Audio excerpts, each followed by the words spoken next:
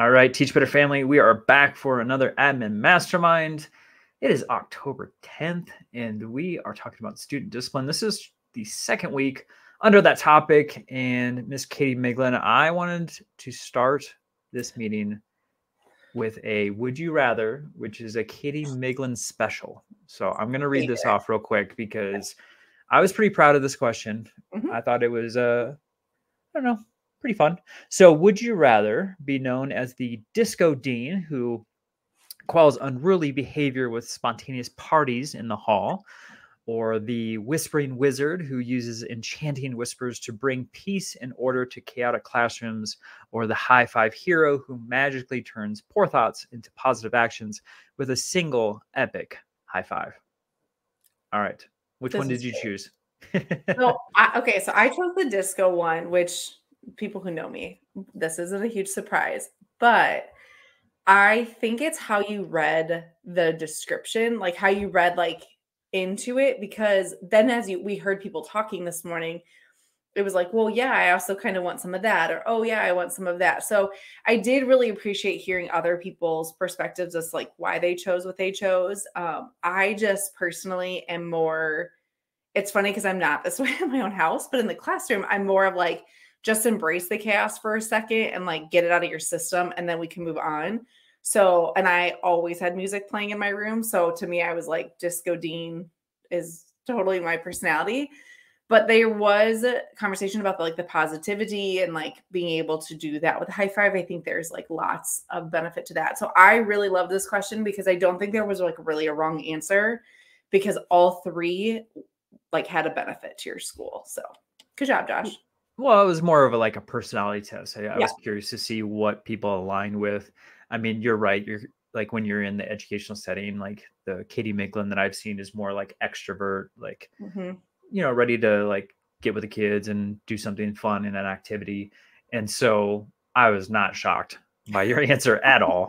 I was shocked by your confidence of like, oh, there's only one answer for everybody. But I think it was pretty fun to see like, how people connected with the different perspectives of either being a wizard or a disco dean or a high five hero. So I was trying to, get the fun out early because I know this can be kind of a serious topic. And so my next question probably was more on you really need to think kind of question. Yes. I don't know.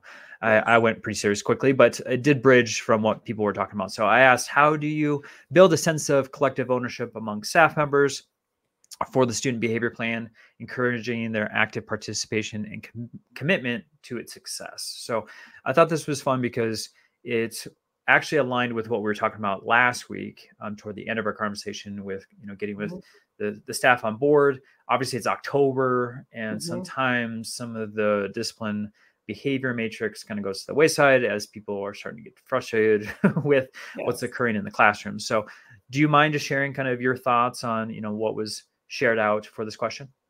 No, what I want to point out though, like this question, there was a long pause of people really like, I don't know the right way to approach this, because I think it's something that we have all seen happen on campuses literally everywhere, because we know that every school is housed with different personalities and different perspectives as far as like what student discipline even means. We've been talking about that all month.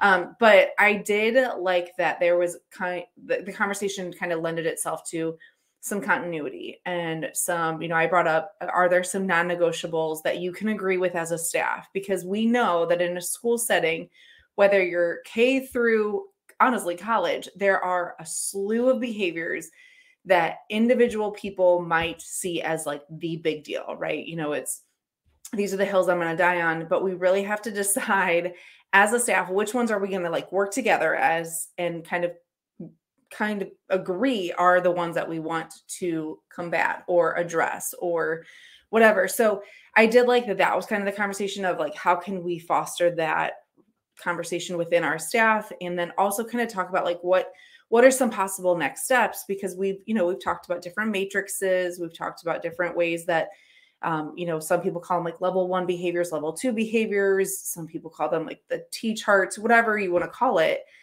but having the conversation of like, here's some behaviors that we're going to address as a staff and we're going to put our focus in, but then here's some possible next steps, creates just cohesion. And it's the idea that you're like meeting staff kind of in the middle, that we may not have agree on every single thing, but here are the things we are going to agree on, we're going to work together on. I just really liked that was like a good kind of happy medium. I know some people said like kind of working to the middle of your staff and kind of ignoring some of the outlier behaviors. So, but PBIS was obviously brought it up with this, which is good because that's a huge part of behaviors. But Josh, you guys kind of started talking about how PBIS isn't always for the students and it's sometimes for the staff. And you seem to like had some experience with that in your building. So do you want to talk about that? Because I thought that was interesting. Yeah, I want to talk about what you just said about the folks in the middle, because I think that really coincides with PBIS too, and what we saw in our building. So, we linked up with Region for our state to kind of help us with PBIS and that implementation process. And they did this wonderful activity. And I don't know if I shared it on here or not before, but we had, the cafetorium, right, where you have the stage and then you have like different levels as it goes up. And so what they did was they brought the whole staff into our cafeteria and they were like, okay, if you have never had an office referral when you were a student, go all the way to the bottom. And like 90% of our staff went down. And they said, if you had one referral and were sent to the principal's office one time, go to the next level. And if you got two, go to the second level. And if you got more than two, go to the top level. And so it was really interesting how like the majority was at the bottom, and then just a small percentage was at the second level, even smaller on the next level. And then on the way top, it was like myself and like three other people. And what was funny was it was the principal and myself, the AP, were at the top level. We had been in the office multiple times in our student career where like majority of staff was at the bottom. And I thought that was a great image of like just how our student body is too. And our teachers, as far as like doing the right thing. Majority, if you look at like grades getting in time, the student referrals and all the stuff that's supposed to occur on a daily basis, the majority of our staff and the majority of our students do the right thing. And we lose that perspective. And it's the outliers that we think, oh, that's the majority of people's perspective, or this is what they believe. And when it comes down to it, it's just maybe 5 to 10%. And, I thought that was really eye-opening for our staff too, to understand like there's a disconnect with our teachers because they were successful in that educational environment and they never went to the front office. They didn't get in trouble. So they don't understand when a student is bored and is acting out, or maybe is having some issues at home and is bringing those to the school. And so we had to work with our PBIS team to kind of like massage that into them, to say like, what your experience was at the campus level as a student is very different than the ones that you're serving now.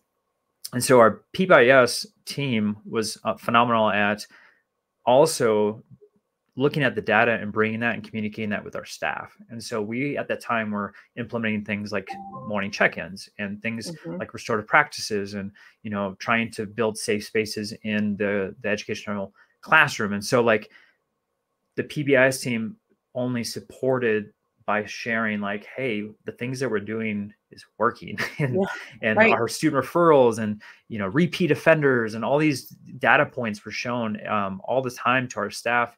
And it wasn't to like manipulate the data in a way to say it's working. It was truly showing like what's occurring and what we're doing was working. And we did see a staggering amount of things decrease due to the implementation of several different strategies. So I know like for today, our meeting was talking about PBIS and how it wasn't just focused on rewards. It was, I know that's how it's packaged a lot of times with companies, but if you look at it, it's really about how the staff is changing the behavior to help the students make better decisions. And I love that was brought up today, because I think that is one thing that we can control is the adult behavior. And it's really hard to control the student behavior. And so, what are we doing? I know like common language was discussed, scripting for communication and like escalated emotional states was talked about too. So like, I thought there was like really strong conversation about how PBIS could be connected with restorative practices. Well, and this is the second time that we have brought up like de-escalating the adults is just as important as de-escalating the students. And I think that is something sometimes we lose sight of that. We so focus on the students in our buildings and we focus on how to help them. But the reality is, and and I brought this up, that teachers are spread thin. They might, for whatever reason, be struggling that day. And so what supports can we put in place for them? Not to say that they're not, I'm not questioning that they're adults and that we should, we should be able to handle those strategies, but we all know that there are certain situations that on a given day might just really trigger us in a way that we didn't expect. And so how can we put in the support as a staff? And one of the things that was brought up from several people was providing like safe spaces for students to be removed from a classroom, which I thought was such a great idea. But it can't just end at the idea. And that's sometimes where the issue comes in is, yeah, there students that sometimes like we just need a break from. Like they're struggling. I'm struggling to help them. We need to detach from each other for a second. But then it's like, well, then where do they go? Because they can't always just go to the office. Sometimes our buildings are way too big. That could be 45 minutes by the time a kid gets down there, sits there, and then moves on. So is there opportunities for us to create partner classrooms or neighborhood classrooms where the student can go and take a break somewhere else? But then it goes back to, okay, as administrators, how are we putting those supports in place? If we see this as something of value that we want our teachers to have, if we know that every classroom needs to have an extra desk that is reserved for the neighborhood classroom or that, whatever we're going to call it, then it has to be in place. It has to be preserved that way. Is there opportunities for us to be looking to help teachers to go tag them out and let them take a break so that they can de-escalate? Just some of those things that are really great to talk about on the surface level, but we actually have to put them into action. And I think that is where sometimes we struggle is like, what's the next step? And so I did love today that there was lots of conversation of like how to actually make it happen and how those small little things can actually gain you time in the long run versus some of our go-to responses isn't always the most appropriate, but we don't know what else to do in the moment. And so it was good to like kind of hear those different perspectives. Yeah, I love kind of where we ended with the conversation. I know we had talked about like what strategies can you help to address staff that's maybe not buying in or skeptical about the new behavior plan or strategies implemented. And I think that's what Katie, like the Teach Better team, does with our trainings a lot of times is trying to work with those staff members that think that the traditional practices are the only way to go and are maybe hesitant to try new things. But I think what was brought up about how teachers want to be a part of the process, of building those relationships and strengthening that. And it's really hard for them to, send a student to an administrator, hear that the administrator is building this great rapport with the student and is learning all kinds of things, and that they're frustrated they don't have the time to do the exact same thing. And so, today was really fun to talk about like different strategies to, pull on different resources and people to maybe make that happen so that the administrator is allowing the teacher to be a part of that process. Well, to your point, it's not just time, like it's also the capacity, you being able to sit in an office with a one-on-one on a student and have a even 5-minute conversation looks very different than a teacher having a student at their desk or, a space in their classroom with 30 other bodies in the room. It's a different relationship is being established. And so, yeah, it's bridging the gap of what administrators are able to do and the relationships that they can establish, and also what are teachers truly able to do within their classrooms so that those relationships can be established, but also repaired when they're broken, and kind of providing supports for teachers. I know we also kind of talked very briefly about how do you fold in some of those natural things that happen within your day-to-day. We know content, curriculum maps, pacing guides, all those things are on the forefront of teachers' minds. And so it's like, we've got to get through stuff. We don't have time to waste is kind of what we hear often. So then how do you embed those small little moments so that if there's an issue happening in your classroom, you can get feedback from students, or if there's there's something going on, how do you repair those relationships in those small moments versus thinking I have to give up a 40-minute lesson to do a restorative circle. That's not what anyone's necessarily saying. So it's also about coaching our staff to be able to provide that as well. And I'm hoping we can kind of continue that conversation in the future, because I felt like we just kind of got to the tip of the iceberg on how to have those little intentional moments along the way, so that we can gain more time, with our actual instruction versus feeling like we're always losing time. Yeah, I'm so glad you said that, Katie, because that was kind of my thought process too. I wanted to continue that, but we're right up against the clock on that one. So yeah, definitely next week, join us Tuesday mornings, 9 a.m. Eastern. If you aren't signed up, it's easy. It's free. teachbetter.com/mastermind to sign up. And yeah, next week, we're going to talk about some proactive tips and tricks, because I really think that's where we need to go next. It was established, whole group agreed, like, you're going to spend your time with student behavior. Where do you want to do it? Do you want to do it on the front end and be proactive, or do you want to be reactive and have to spend probably 3 times as much time with the student, with the family, with the admin on potentially some poor behavior? And so I think everyone agreed, like, we definitely need to, get at it, proactive.